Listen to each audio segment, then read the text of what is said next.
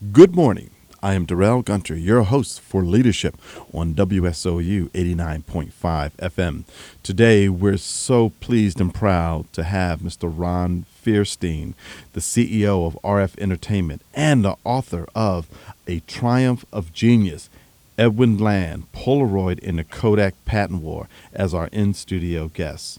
Ron, welcome to the program, and thank you for interrupting your very busy schedule today and join us to share your thoughts and insights on leadership, but most important, to talk about your new book, A Triumph of Genius by Edwin Land, Polaroid in the Kodak Patent War. Well, thank you very much for having me.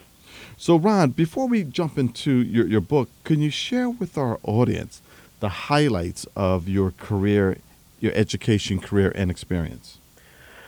Sure. I've had an unusual career. I think some would say I can't hold a job, but I've made a lot of career transitions. As a young man, I was a musician, and I fell in love with the entertainment business and decided that when I realized I didn't have enough talent, perhaps, to make a career as an entertainer. I wanted to get into the business side and decided to go to law school to get some kind of background to go with my creative background to take into the entertainment business. I went to Brooklyn Law School, but for that purpose. And interestingly, though, I went after having spent 5 years after college on the road with my band playing music. So I was a little older than your average student. And maybe for that reason, and because I was motivated at that point, maybe a little more mature than I had been in college, where I was mostly interested in playing music rather than studying, I took law school pretty seriously and ended up on law review. And what happened was, at the end of the process, when I was getting ready to graduate, I saw all of my friends at law review taking these big money jobs in New York and at these fancy law firms, and it sort of occurred to me, well, gee, maybe I should take one of those jobs for a while just to make a few bucks before going back into the entertainment business. So I did, and I looked for a job at an intellectual property law firm on the theory that I'd perhaps do some copyrights and trademarks, which would be relevant to the entertainment career. And I was lucky enough to get a job at a firm called Fish and Neve, which, according to my research, was the most prominent intellectual property firm in New York. But of course, I was naive, and it turned out that Fish and Neve did mostly patent work and not copyright or trademark work. And it also turned out that they were interested in me because I had a science background. I had gone to a science high school in New York City, Stuyvesant High School. And when I went to Stony Brook, at the time it was SUNY Stony Brook, and now I think they now call it Stony Brook University. I majored in biology, and in the patent field, law firms like to get lawyers who have a background in some aspect of technology, whether it's engineering or one of the sciences, because the subject matter of the lawsuits are often, technical, and it really helps if you have a background in the field.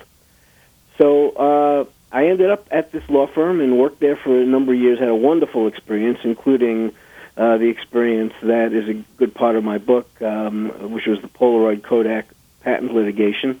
But when the case was over and I was done with all of the post-trial briefs and so on, I did, in fact, retire from the practice of law and start my career in the entertainment business. And I started a company to discover and develop recording artists, which I did for about 25 years. And in addition, my brother, who is a playwright and an actor, his career really took off around the same time that I started my music company, and I've always looked after all of his legal and business affairs, and I still do to this day. So I've practiced law, and I've been an executive in the entertainment business, and now I'm an author, so that's why I said at the beginning that maybe I can't keep a job, but it's been an interesting and diverse course. That is awesome. And so what does RF Entertainment do? Well, RF Entertainment basically my initials are Ron Fierstein Entertainment. And at this point, since I have retired from the music business, I started shuttering my music business in the post-Napster era. The advent of digital delivery of music really had a major impact on the music business, and it changed very much the business model. In particular, it really had the impact of digital delivery varied from genre to genre of music, actually. And I don't know, maybe we're getting a far afield here, but in certain genres of music, like jam bands, for example, going back to the Grateful Dead and maybe more contemporary jam bands like the Dave Matthews Band, the new business model worked. And because the new business model became give your music away and sell tickets and T-shirts. Right, you know? right. And that was always the Grateful Dead business model. They never really cared how many albums they sold. They wanted to sell tickets and T-shirts. In fact, they were famous for allowing their audience to tape their shows. That's right. Because they didn't really care about that. Their money was in tickets and T-shirts. And when I say T-shirts, I mean merchandise generally. Of course. And that business model works for other genres. The legendary rock bands, the U2s of the world, and the Rolling Stones, and that business model works. But I was in the singer-songwriter genre, and I worked with artists like Suzanne Vega and Sean Colvin and Mary Chapin Carpenter and Dar Williams. And for those kinds of artists, the new business model really was a struggle because they required income from all of these income streams, the sale of records, which also entailed publishing royalties because they were singer-songwriters, as well as touring, and merchandise was really a very small component of their business model. Right, you didn't see folks wearing T-shirts. Not very much. I mean, hey, I got my interestingly enough, T-shirt. in that genre, we would tour and sell merchandise as a promotional activity to sell records. So, in other words, sometimes you would design a concert tour that would hit 30 or 35 markets and design it just to break even, because the point of the tour was to get into 30 to 35 markets where you could promote your record and sell CDs and generate publishing income and all of that. And under this new model, the post-Napster era where music sort of became free, it really didn't work very well. And so I decided that it was time for me to, I had a great career, 25 years of doing it, and I decided it was just getting a little too frustrating and life is too short. So I set about closing down my music business, which I did, but I have been in business with my brother since the 70s, and so I knew that I was going to continue to look after his business and legal interests, and that's what RF Entertainment does to this day. He's got shows on Broadway. He's got musical properties that I administer around the world, La Cage aux Folles, Torch Song Trilogy. Congratulations. Wow. I'm a co-producer right now of his current hit show that he wrote with Cyndi Lauper called Kinky Boots, which is on Broadway. And if any of your listeners have not seen Kinky Boots, they should go right out to Broadway and see it, because it really will change your life. Okay, so Rod, I just put the connection together. Awesome. All right, excellent. That is excellent. I think he's a fabulous person and a fabulous talent. And so please, everyone, go see Kinky Boots, because it is phenomenal.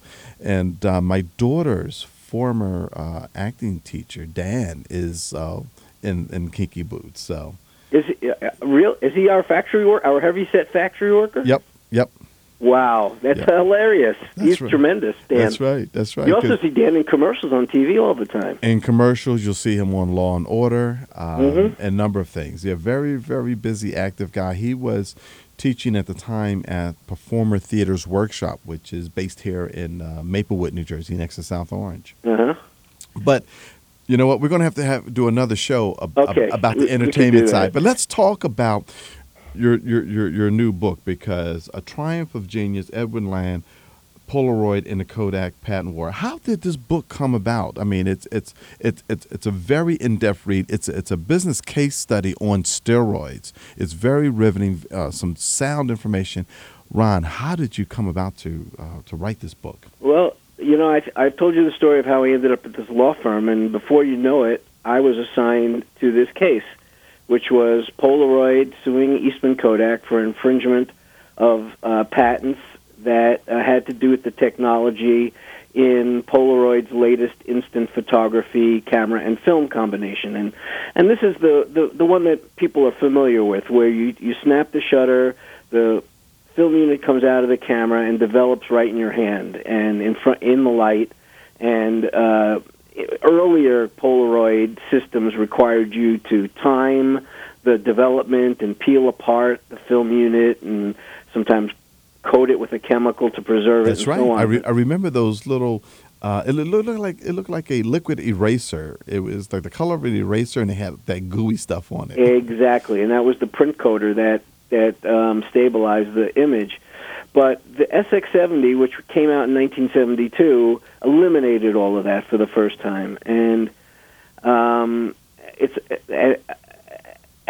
when Kodak came out with a competing system in 1976, it turned out that they used some of Polaroid's patented technology, and so Polaroid had to sue Kodak to protect itself. And interestingly, I got involved in the case, and after a short period of time, well, actually maybe a couple of years, I found myself assigned to working with the founder of Polaroid, a fellow by the name of Edwin Land.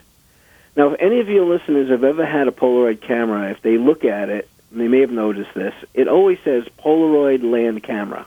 That's right. And the film always says Polaroid Land film. Mm-hmm. Well, until that time, which is, let's say, 1978, because the lawsuit was brought in 1976, and I joined it in 1978, I never knew that land referred to a man. I thought it referred to the ground, or something. I mean, I did too. And it turned out that Land was the man who pioneered this technology, and he was our star witness in the lawsuit. He was the founder of Polaroid. But as I went further and further into this, and I was preparing him to be our star witness, I had to learn about his history and about his background, because that was going to be part of what we presented in court. And the more I learned about him, the more wowed I was by what an amazing individual that I had never heard of. He died in 1991 with 535 patents to his name. That was third on the list of U.S. inventors, behind only Thomas Edison and one of Edison's colleagues. Third on the list. We've all heard of Thomas Edison, but no one's ever heard of Edwin Land. How about that? Besides all of that, before he even started on photography, which was in 1943, when he was 19 years old, he dropped out of Harvard to do research to find a practical way to polarize light. Now, to polarize light simply means to take the glare out of bright light. And this is, physicists had known since the 17th century that things like big rock crystals could do that, could take the glare out of light. But no one had found a practical material that you could use in products to do that same thing. Land decided this was something that was worthwhile discovering, and he dropped out of Harvard to pursue that research. Ultimately, he did, when he was 19, solve this problem that had eluded physicists for hundreds of years, and found a way to embed in a very thin piece of plastic microscopic crystals that could polarize light. And so you have your polarizing sunglasses, right, that take the glare out. You have polarizing filters that, if you're a photographer, you might use to take the glare out of a scene. That thin polarizing material is used in a million products that you never even thought about. It's in your car windshields. It's in the LCD screens that you watch TV on. And this was an invention he made at the age of 19. And by the time he was 34, he had a company that was doing the equivalent of $200 million business in today's dollars. And this is before he even started on photography. That is awesome. So this was a giant of a man, and I could go on. He did all kinds of work for the United States intelligence community, because this polarizer material created such a big splash in the 30s that he came to the attention of the American intelligence community, who were at that time girding up for World War II. It turned out, I guess, in retrospect, that in World War I, America did not use its technological ability to great advantage. And there was some in the government and in technology, in commerce, in business, who were determined not to make that same mistake in World War II. And even though on the surface politicians were trying to keep us out of the war because I think American sentiment was against getting involved, there were those who knew it was going to be inevitable. We'd have to fight Hitler and be in the war. And so there was an effort made to organize America's technological community, both in academics and in industry, for that purpose. And Land got swept up into that. And it was the start of a career where he worked for 7 American presidents in secret, starting with Roosevelt, Truman, Eisenhower, Kennedy, Johnson, Ford, Nixon, and Ford. And all of it done in top secret, and all of it something that really no one knew about until pretty recently.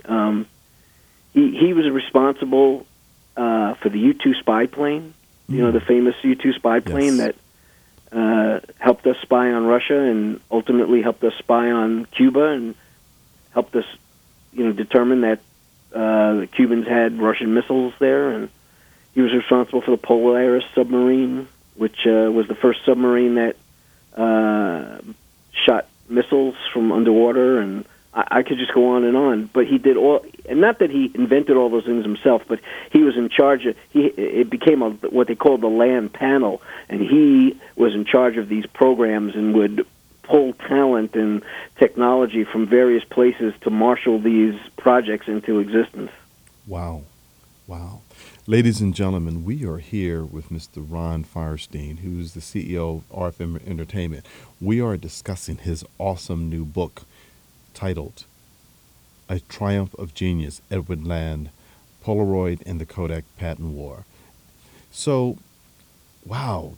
So when you thought about writing this book, what was your primary objective? I mean, there's so much history that you are sharing with the world through this book. Was that your primary objective, or did you just want to tell his story? Well, I just thought that he deserved to be known. He made a big impression on me. We worked together for a few years. Obviously, we won this lawsuit. I should have given an alert, but I think it's well known that Polaroid won the lawsuit, and it was a wonderful experience. And then I went off to the entertainment business, and I didn't look back at this world for another 20 years. But, let me put it this way. Writing this book was sort of number one on my bucket list. And when I got out of the music business, I decided this is something I wanted to turn back to, because I believed that he deserves to be a more prominent place in the pantheon of great American technologists. How's that for a fancy phrase? How about that? Here's another thing that people don't, well, some people know, but Steve Jobs, who we all know about, idolized Land.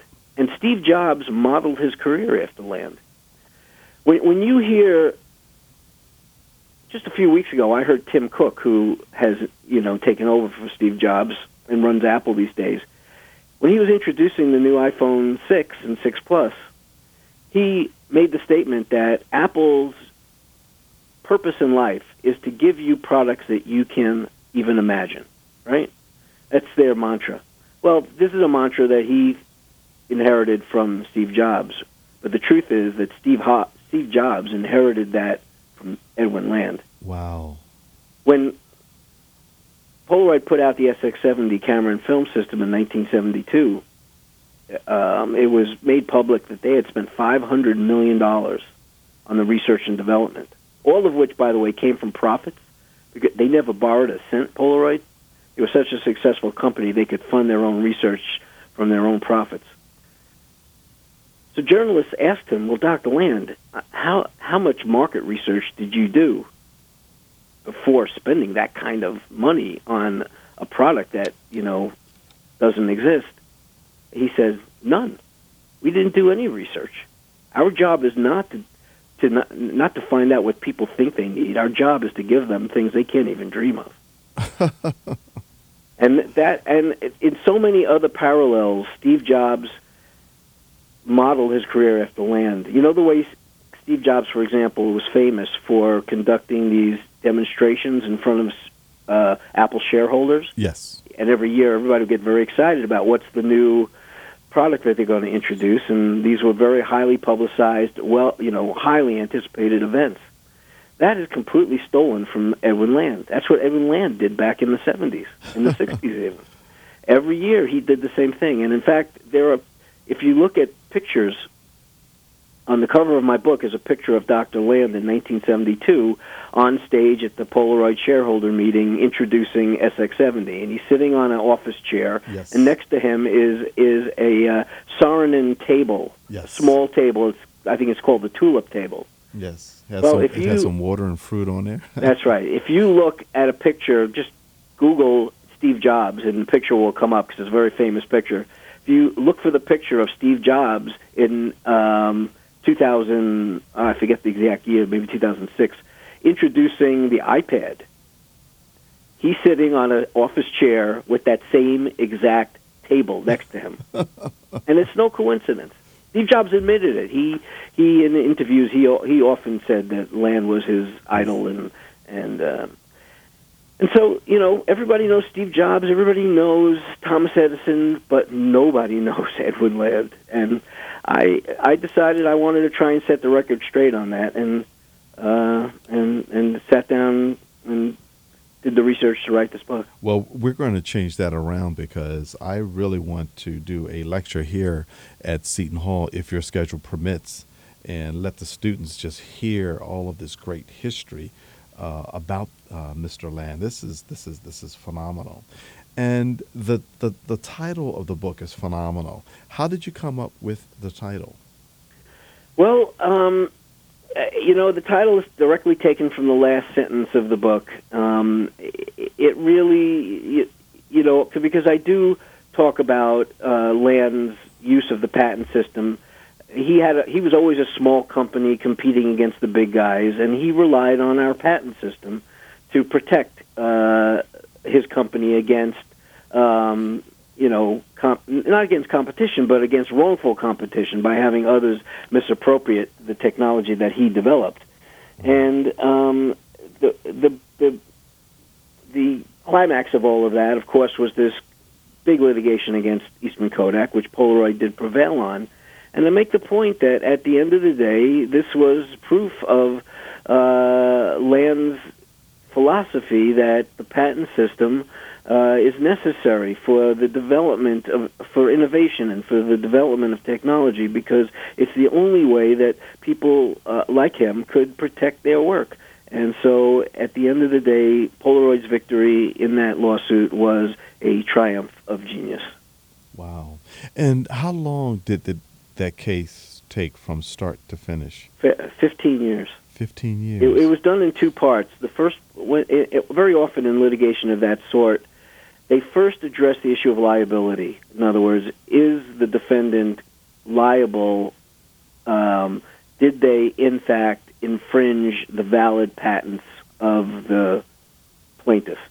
And if the answer to that is yes, and they determine that, yes, the company is liable, then a second trial is held to determine the extent of the damages that the infringer has to pay to the patentee. So the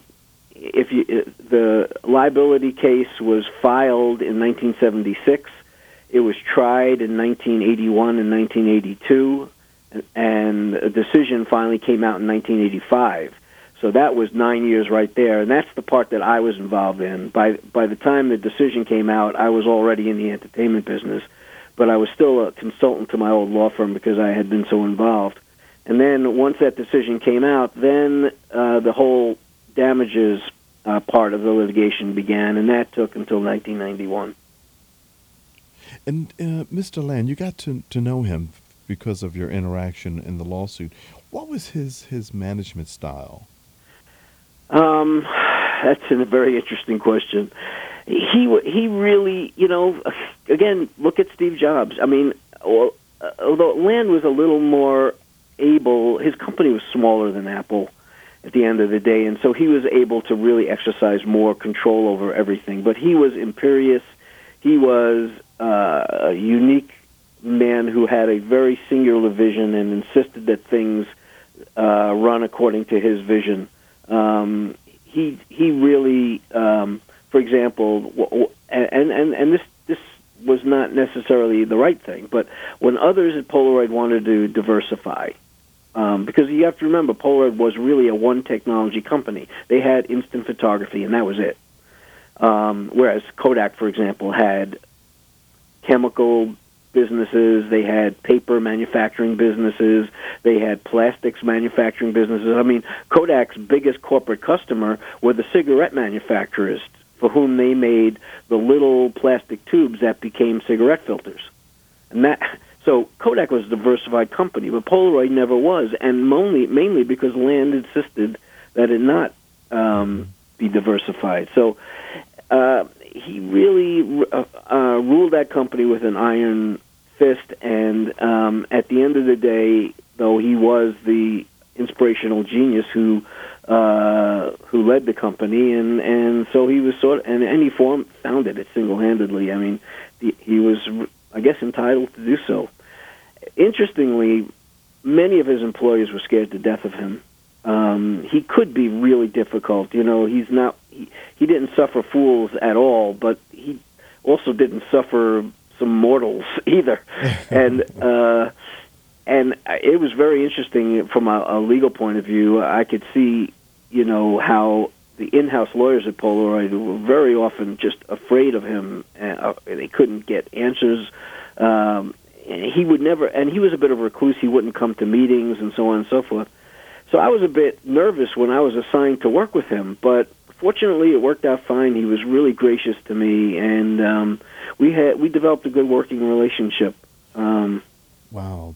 Ron, believe it or not, we are almost at the end of our time, and we have to have you back on the program. But tell us quickly, where can folks purchase your book? I know it's on Amazon.com. Yeah, I think it's available through all of your normal sources. It's on Amazon, it's on Barnes & Noble, and it's available as a hardcover, which I love. It's available as an ebook. It's even available as an audiobook. But I think I love the hardcover because I do have 62 illustrations in the book that help to depict various events and the various individuals and to explain some of the technology.